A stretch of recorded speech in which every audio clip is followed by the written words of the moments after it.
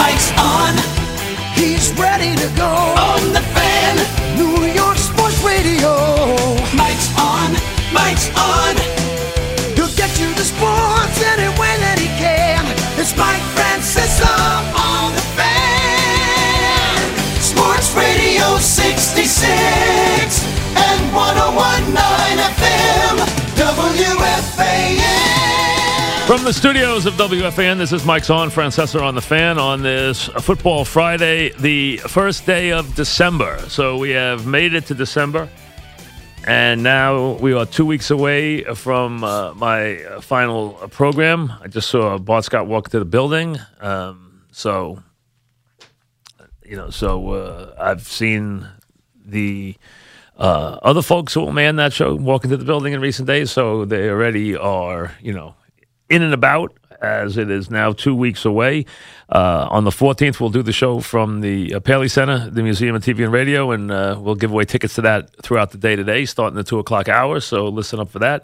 We'll do the Football Sunday show, the show that we called the NFL Now all those years until the NFL desperately needed the name back and then really did nothing with it. They needed it back for an app, and then after I had it for all those years, and then really did nothing with the name. It didn't go anywhere. But we had to change it to Football Sunday, so I will do that show from Mulcahy's, which is sold out on the 10th. So we'll see everybody there. The show starts at 9. The doors open at 8:30. You might go to the website and see if there's a ticket left. Yesterday there was about 10. That's when I went off the air. So I believe it's a sellout. That's what John Murray sent me, the message that it was, but you can check. And we have a busy football show as you would today with all the regulars as you would expect. Danielson on what will be a very interesting college football weekend. If you like college football, this is a fun weekend to put the pieces together and get to the Final Four. If you're interested in the Heisman Trophy, that'll get voted on. The deadline for those who vote, including myself, is Monday. I always wait till Monday to vote. Mons votes for me on the computers, but I'll give him the answers on Monday before 5 because I like to wait for these games to be over this weekend before I make a decision. But obviously there's a heavy favorite as we speak. And all the scenarios. And then Donnie Baseball will join us today, Don Mattingly, in the 2 o'clock hour.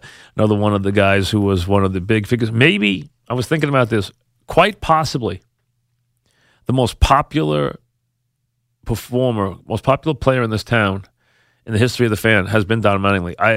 I can tell you, if you've ever been at a function with Don Mattingly, the reaction is out of this world.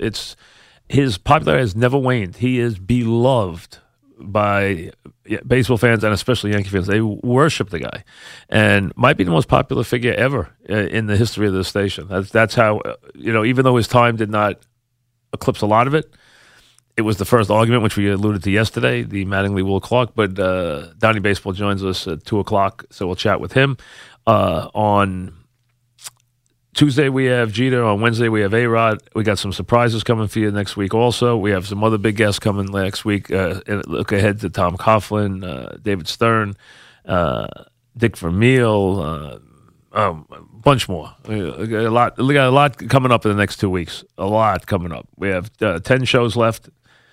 And we got a lot to jam into those 10 shows, and we will give away the tickets to the Paley Center later today, starting in the 2 o'clock hour. A lot going on as we start this weekend. Kansas City comes in to take on the Giants. Kansas City comes in to take on the Jets. Giants go out to the coast, and we know what's going on there. And there has been this reaction, especially since John Mara talked and said, hey, we botched it, miscommunication, the whole thing. I should have been here. I wasn't. We didn't expect the reaction to be the way it was. We didn't expect all. So he was very unhappy. It was very clear how unhappy he was with the way it was handled. Today, McAdoo talked about that. Gave his view on the subject. Let's listen. I was upfront and honest with Eli, and I don't have any regrets there. Do you feel like the way it was conveyed to John, the way it was conveyed to Eli, he seemed to think that if Eli was playing well, he could keep playing, and you guys winning? I was honest. I was upfront with Eli, and I don't have any regrets with the way it was handled. Did John know that the plan was for you? You said halftime. John sort of seemed to think it wasn't a hard deadline. He was going to play the first half or the second half. Was there that a specific thing that you told Eli? Play the first half and then the second half. We were on the same page with how it was going to be handled. John didn't seem like he was on the same page, though, with what he said to us. We were on the same page. John said that Jerry told him that you and Jerry had discussed this plan, I guess, before John went to Jerry. When did you guys start discussing this? We were on the same page. Have you talked to John this week, then? I have not talked to John recently, no. Is it more difficult for you when you have to answer every question pretty much about this when the GM doesn't speak? No, I'm comfortable with the way we handle public relations. Did you guys decide to do this because you were eliminated from the playoffs, and I guess? It's a decision based off of us being 2-9. We're 2-9, we're out of contention. We need to make sure we evaluate the roster top to bottom. And the best way to do that is by putting a game plan together, having players prepare for a game, and go out and perform. But weren't you out of contention at 2-8? When we were mathematically eliminated. So if you were still mathematically alive, if the numbers had come in last week, Eli would be starting. That's a hypothetical, but we were mathematically eliminated, and this is the direction we decided to go. Ben, how committed to Gino in this game can you be? And obviously, I haven't played in a while. If he's rusty and he struggles, will you leave him in there, or is there a chance you turn back to Eli? I'm confident in Gino. I'm not going into the game thinking that way. No one is. He's had a good week of preparation, good week of practice. He's played football in this league. I'm excited to see him go out there and play in a Giants uniform. Would it be uncomfortable at all if you had to go back to Eli after this week? Absolutely. Eli's a pro. He'll be ready to go if his number's called. How different would that be for you, though, to have to call on him as a sort of reserve?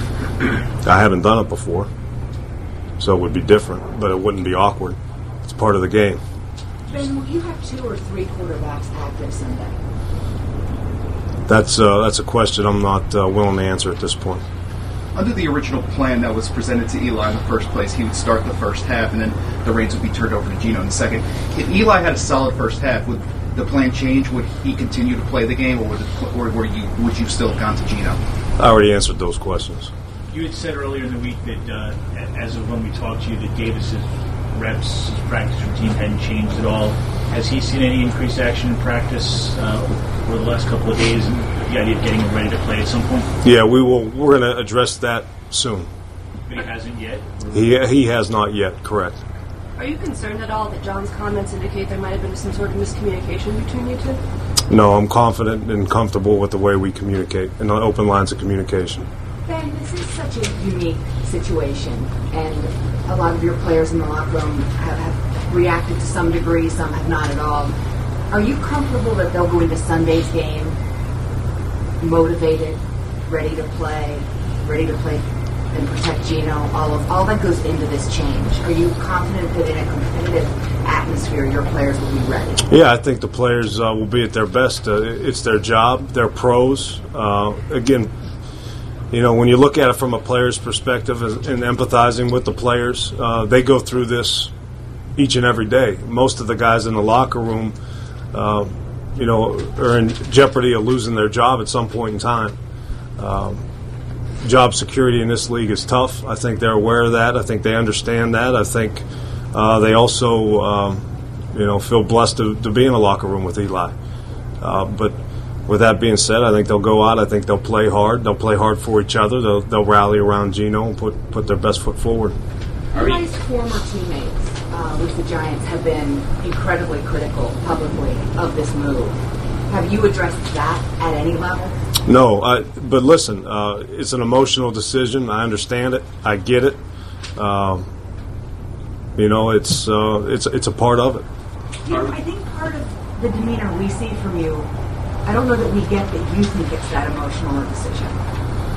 Again, you have to separate the emotions and your feelings and make a decision with what you feel is right for the organization moving forward. One more. You made a point to say that it's not all on Eli, that you guys are 2-9. I mean, have you sensed that perception anywhere? Do people think it is all on Eli? No, but I think it's important when you make a change, you state the reason for the change, and it's to evaluate the roster top to bottom. And you have to take the emotions out of it. You have to take the accomplishments out of it and evaluate the roster. It doesn't mean it's the end of the road for anybody. Well, there was one more over here. How are you deciding when to increase Davis's reps in practice? We have a plan in place for that. Thank you. They have a plan in place for everything, except none of it works. Clearly, what you heard here today now, and he is a PR nightmare when he's up in front of the media. He's completely unlikable, and he just hurts himself every time he's up there. But clearly, he hasn't talked to the owner. The owner, without question, anyone who listened to what he said, stated that this was not handled to his liking. He made it very clear. And you just had the coach say, we had no problem with communications. We were on the same page. He strongly stated we were on the same page. There's no question that the owner is significantly angry about what went on here. Significantly. You've also seen the two coordinators come out in incredible praise of Eli, and the Spags and Sullivan both come out in incredible praise of Eli in the last day. So almost separating themselves from the head coach. You can almost feel something happening here. I mean, it almost like makes me feel like something's happening here. I'm almost get that feeling now. You know, that this bears very close watching this weekend, because I just got that feeling. I really do, that this is going to come to a boil here very quickly. So we're going to see what happens. This might not last to the end of the season, because that's not the message that Mara sent. He thinks it is the message Mara sent. It's not. If anyone listened to Mara and saw what he said, knows it wasn't the case. So, I mean, the Giant problems continue. Now Geno's the quarterback. He did not make it about evaluations. At the time, he made it about this gave us the best chance to win the game, which is what caused the entire thing to begin with. It was very poorly presented. It was very poorly hatched, which the owner even admitted. So that's where we are as far as that. Then on top of that, you have the other issue. You have the NFL continuing with its problems with the protests. You have the Thanksgiving ratings. Now, they did have bad games on Thanksgiving. They had the ratings down significantly on Thanksgiving. And you have Vernon making the comments that he made. Now, he has not backed off being one of the lone Giants to take a knee during the national anthem. He has continued to do it. He stated yesterday, that he has heard fans behind him make derogatory comments while he did it from the stands, and he said that's fine as long as they stay in the stands. And he also said this, which is a line that if this didn't make the Giants stop in their tracks, I don't know what would.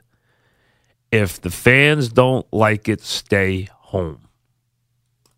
The words you never want to hear uttered as an owner is have anybody.